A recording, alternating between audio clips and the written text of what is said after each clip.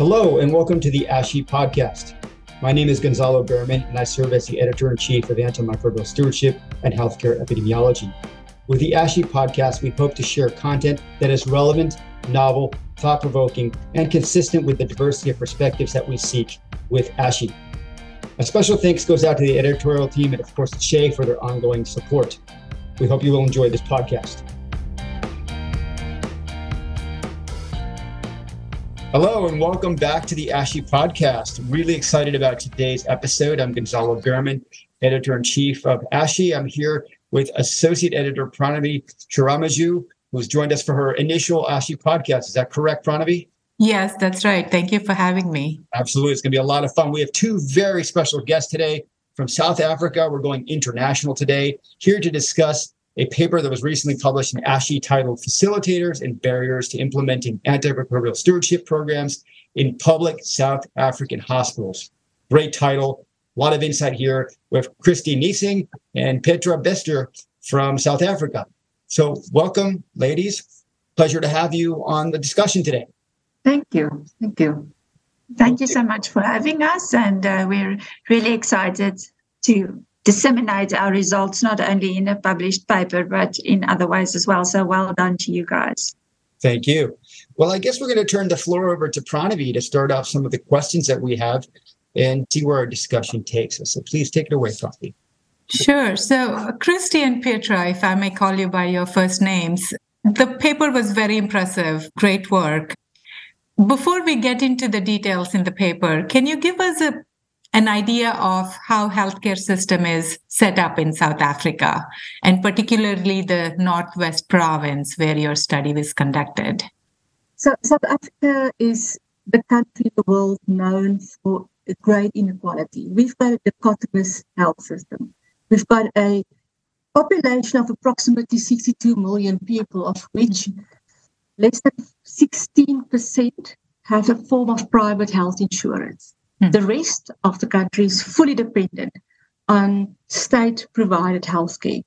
This state-provided healthcare is predominantly primary healthcare, driven by clinics, with upwards referral pathway to levels of hospitals, level 1, 2, or 3, depending on speciality, up to an academic hospital. We've got 9 provinces. Okay. This research focused on one of the 9 provinces. Okay. It's a province within South Africa. It's quite north. It borders with Botswana, and it's a mining and farming province. Okay. And it's approximately 7% of the total population of the country will then subside within this province. I see. I just want to go back to one thing that you said earlier, level 1 to level 3. Which is the higher level? Is level 1 higher or level 3 higher? Level 3 is the highest. So if I can quickly explain, a level 1 hospital is called a district hospital. You might have a family physician there, maybe 1 medical officer, basic diagnostics, and maybe theatre for appendectomy or a cesarean section. A level 2 hospital is a regional hospital, bit more specialities. Level 3 will then be all your specialties, up until maybe neurosurgery, and then referral to an academic hospital. Okay, that's very helpful to understand. One more question to paint the context, if I may. Your study is about antimicrobial stewardship programs, or lack of them. Are they integral part of infection prevention programs, or are they separate and distinct from infection prevention programs? How are they set up? I think all the role players are aware that antimicrobial stewardship guidelines are there, that we have a national program. But that said and done, it's quite distant from the implementation thereof. And that was actually the reason why this research was necessary. It's because of ideal guidelines, ideal program, but the implementation then fails. Got it. Thank you. Gonzalo? Yeah, so it seems like what you're telling us is across South Africa, like anywhere else, is that there's an ideal of antimicrobial stewardship, and there's kind of a philosophical goal, but there's a disconnect between that philosophical goal and the reality on the front lines. And you're the first to really document or look at that in a very structured academic fashion. Is that correct? Yes, absolutely. Yeah. Yeah. And we could not find really any evidence of this being done in the public hospitals. Might be in private, but the public not. Yet it is the largest system in our country. And your study really reveals a handful of deficiencies in different areas or buckets. Is that correct? Yes. Yeah. Tell us about some of those, and tell the readers what are the biggest concerns that you have across those different columns or buckets of deficiencies. We developed a conceptual framework that you can refer to in the paper, but I think the disparity between the actual framework or program or guidelines that was published by the government and the support to actually implement that in the hospital, that is the biggest challenge. You can break that down into fragmented issues that might include access to specific specialist services and even aspects like leadership, where there's no leadership taken in terms of antimicrobial stewardship. And very important to that is to note that different health professionals that all play a very important role in antimicrobial stewardship actually views antimicrobial stewardship differently in the health system. So individually, the doctors feel, well, I want to do antimicrobial stewardship, but due to the absence of laboratory services, etc., I cannot do it. The nurse practitioner again said, I acknowledge antimicrobial stewardship. It is necessary, but I have to enter this from an infection control perspective, not clearly knowing where they fit in. And then the pharmacist enters this area. And then the pharmacist feels that I am the actual person that knows about medicine. And I should be the person that must be playing a more prominent role in this whole conversation. And so we found one of these barriers was this inability of the multidisciplinary team to actually, at the bedside of the patient, be able to, in that team relationship, communicate what must happen with antimicrobial stewardship. That was one of the interesting barriers. They've got a different perspective and they struggle as a team to communicate. Fascinating. Pranavi, what are your thoughts? Yeah, I think the role clarity between the physician and the pharmacist on the antimicrobial stewardship team, there is a need for that. And a lot of times the two team members actively communicate and resolve, but it's not a recommendation from a national guideline or something. It's something that's left to the two individuals to sort that out. It can be a good thing or a bad thing, but I don't see that as too different in South Africa compared to anywhere else. It's the same in the US as well. I'm curious about, the paper talks a lot about the challenges and the barriers that you identified. Were there any bright spots? Like, were you surprised by any positive findings? And I have a couple more follow-up questions, but maybe we could start here. So you can see we are both smiling because in South Africa, you always get these pockets of success. So yes, we could not find one perfectly implemented AMS program or project or intervention in a hospital, but we did find individuals that were very serious about antimicrobial stewardship. Nowhere in this process did we find any health professional that was opposed to antimicrobial stewardship. So there was definitely buy-in in the system. Something else that we found that was also extremely positive was that there is this notion that there must be some form of leadership. So if you have a program, there must be some form of leadership.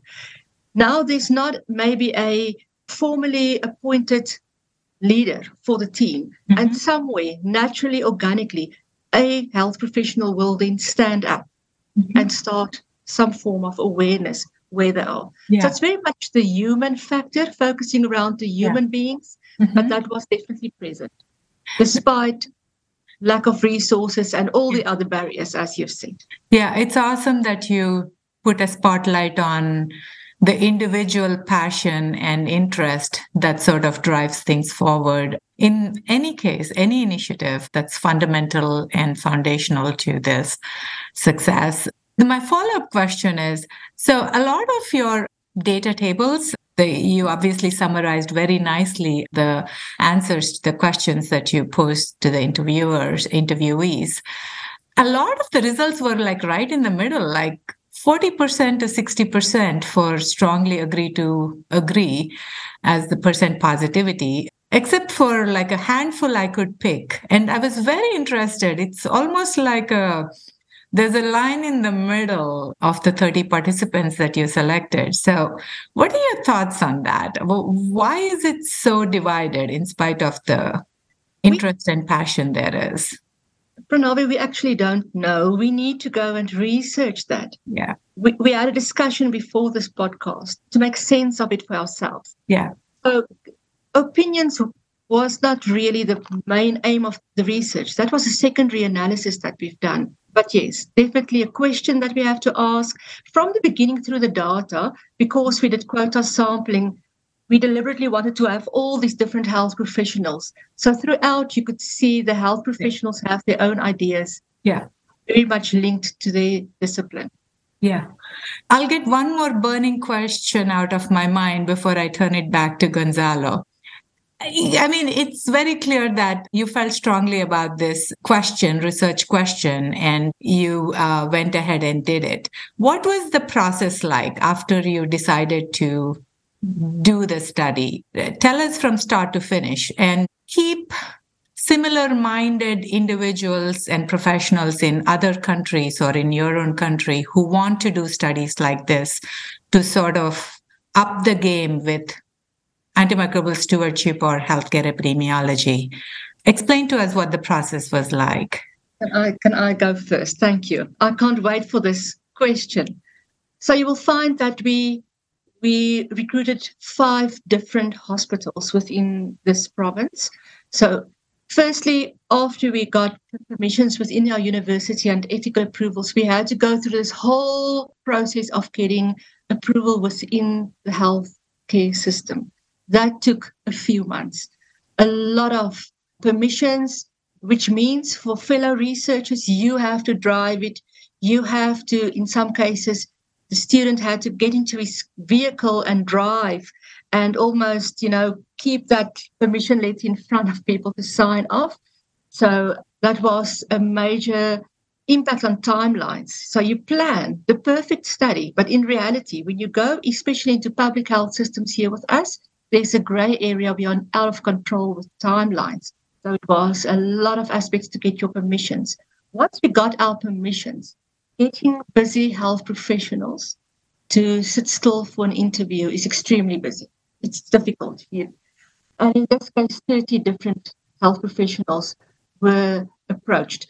Because it was quota sampling, in other words, we wanted to have saturation with our nurses, saturation with our doctors, saturation with our pharmacists. We continued with data collection until we became sure that we had that saturation. So you did these, if you don't mind me interrupting you, you did these interviews in person? Your study team did these interviews in person? Yes. Wow, that's amazing. Face-to-face interviews. Then these interviews went through a process of transcription, and then through expert analysis, we analyzed it and co-analyzed it. And then this methodology of Sally Thorne, interpretive descriptive design, was selected beforehand because it's a methodology that urges you not just to give results, but to give results in such a way that practice can use the results. So we talk about a secondary analysis whereby we grouped the results already into a form of a conceptual framework for the reader. So that's most impressive, Pranavi. Very impressive. Impressive. So what we're learning from Christy and Petra is that nothing's going to stop them. They're going to keep going, Absolutely. going and going and going. I love it. It's a beautiful lesson for all of us, struggling with stewardship and other things related to healthcare. So I have a question or follow up on that. What advice do you have for our listeners, our readers of ASHE, who are having similar kind of challenges in getting projects done, moving the needle? What would you say to them? I think the most important thing that we've established over the years is to already have your networks in your communities. So in our research unit in Author, we've been establishing strong networks with the health system as well as with local communities over the past 14, 15 years. And those networks are actually what's gold to us. So if you get to a dead end, you can pick up the phone and phone your contact and say, listen, this is what we want to do. We got permission, but now we can't get participants. Can you maybe assist us? So networks and relationships with people in your network, and to protect those relationships, for us, that is really important. It sounds like a seasoned journalist talking about the relationships with sources and networks. Wow, it's really impressive. People used to have a Rolodex. Remember those things? All of us are old enough now to talk about Rolodex. No one has Rolodexes anymore. But think of it as a kind of figurative Rolodex of collaborators and facilitators for your research projects, and continue to nurture that so you can go back to them to really push projects forward as barriers arise. And we all know that barriers do arise. Now, I wanted to come back to table 3, actually, on your paper. So switching back to your manuscript, and it talks about importance of a supportive organizational culture. I mean, I'm not sure what else we can add to the discussion of culture that hasn't been said. But if I'm reading your table correctly, it seems that the doctors are not all that encouraged by hospital management. Does that sound right? At least compared to the nurses and to the pharmacists. Why is that? So I think healthcare professional, so I can from the outside in maybe come in here. Our healthcare professionals are trained with a very specific scope of practice. Mm-hmm. And the nurses aren't necessarily trained to take on the leadership. So they want to have the strong leadership. But I was very concerned with some of the answers, especially from the nurses, that I do think was not necessarily entirely what they wanted to say, because they were a bit hesitant that it might have a negative impact for them. So it is a very hierarchical system. With your doctor I don't want to step on toes here, but your doctor is dominant and he knows and he says what happens. And then your pharmacist is your second in command who would guide it. And your nurse, even though they are the actual change makers and they are the people in these hospitals that make these things happen, they're the foot soldiers. So from my perspective, that is how I would read those results. I had some time to think, so can I also of course. Can I also respond? Yes. I also think what is clear here is, on the one hand, there's passionate medical practitioners that feel that they have to fight. They have to fight for a specific type of antibiotic. They have to fight to prescribe something that's not on the essential drug list, or a specific antibiotic that must be a process of motivations, and then they become frustrated. If they cannot have access to laboratory services, they cannot do a culture, their differential diagnosis only brings them to a certain point. So I think there is a bit of frustration with management in the broader sense, which is actually positive. It's fighting for the patient, and it's medical doctors that want to do the right thing, but they don't necessarily can do. So positive frustration is channeled in the right way to make change.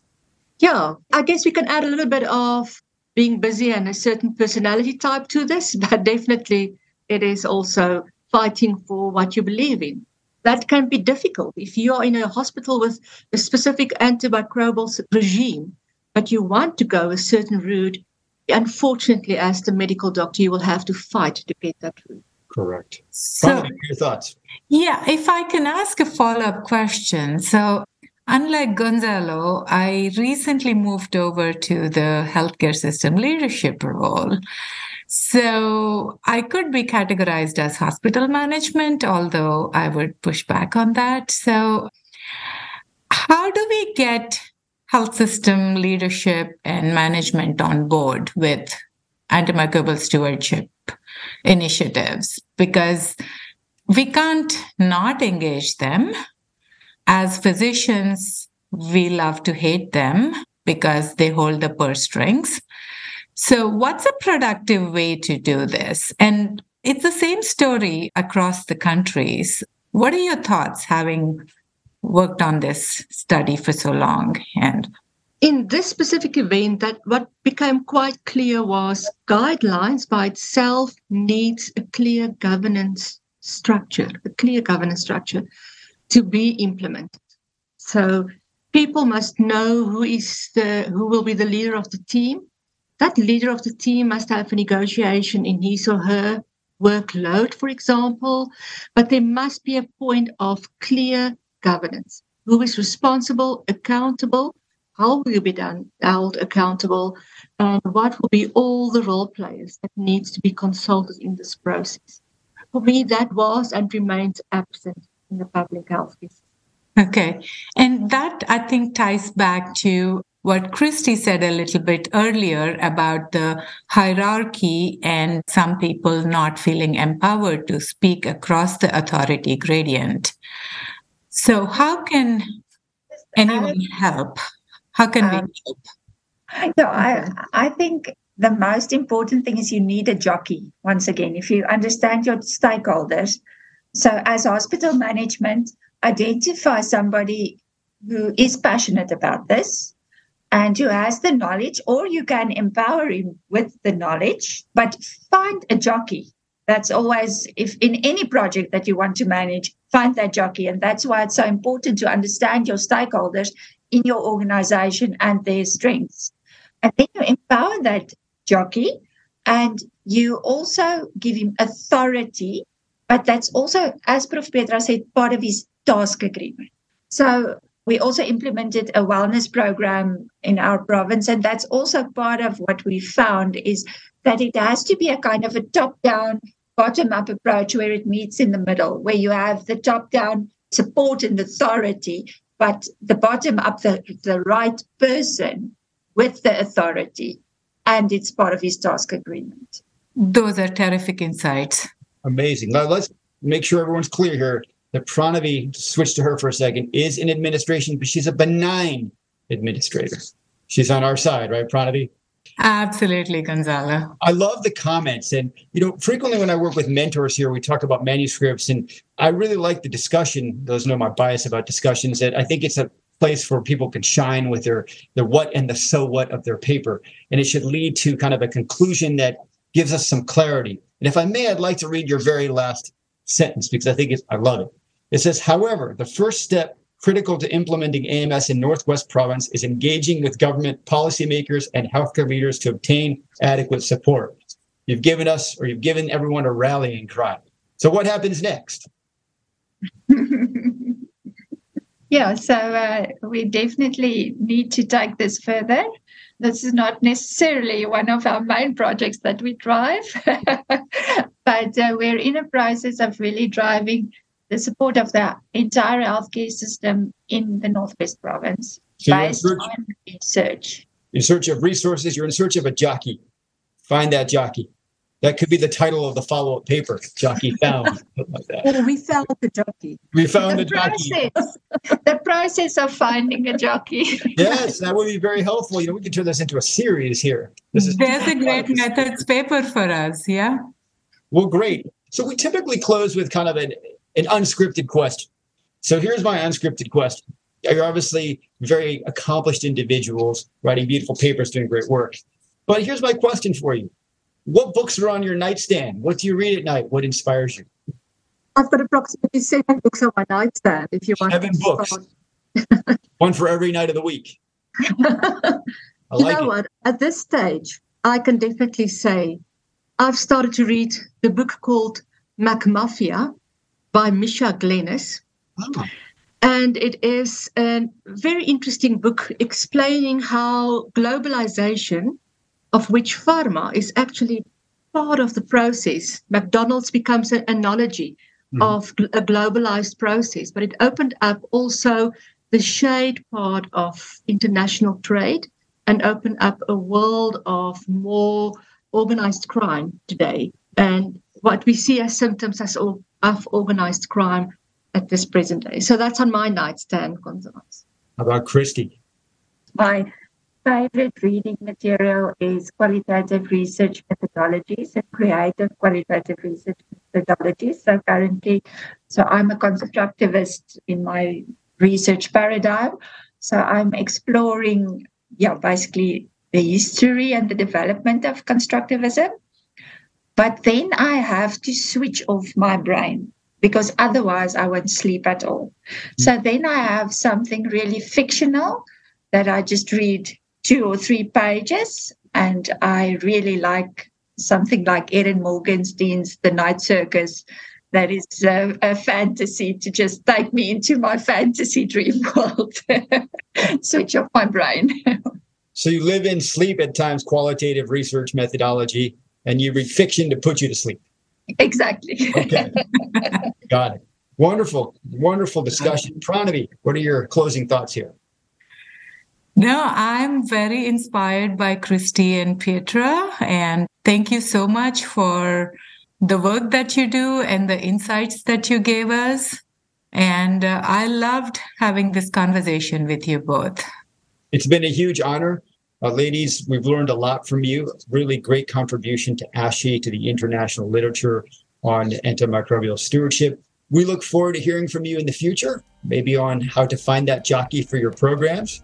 We'll have to discuss with the SHE leadership as to whether or not we can do the next podcast in South Africa. That would be great. Wonderful. That'd be amazing. Well, thank you both. Thank you, Pranavi. It's been an absolute pleasure and honor. This concludes the ASHE Podcast. Please tune in as we continue to explore things in antimicrobial stewardship and healthcare epidemiology.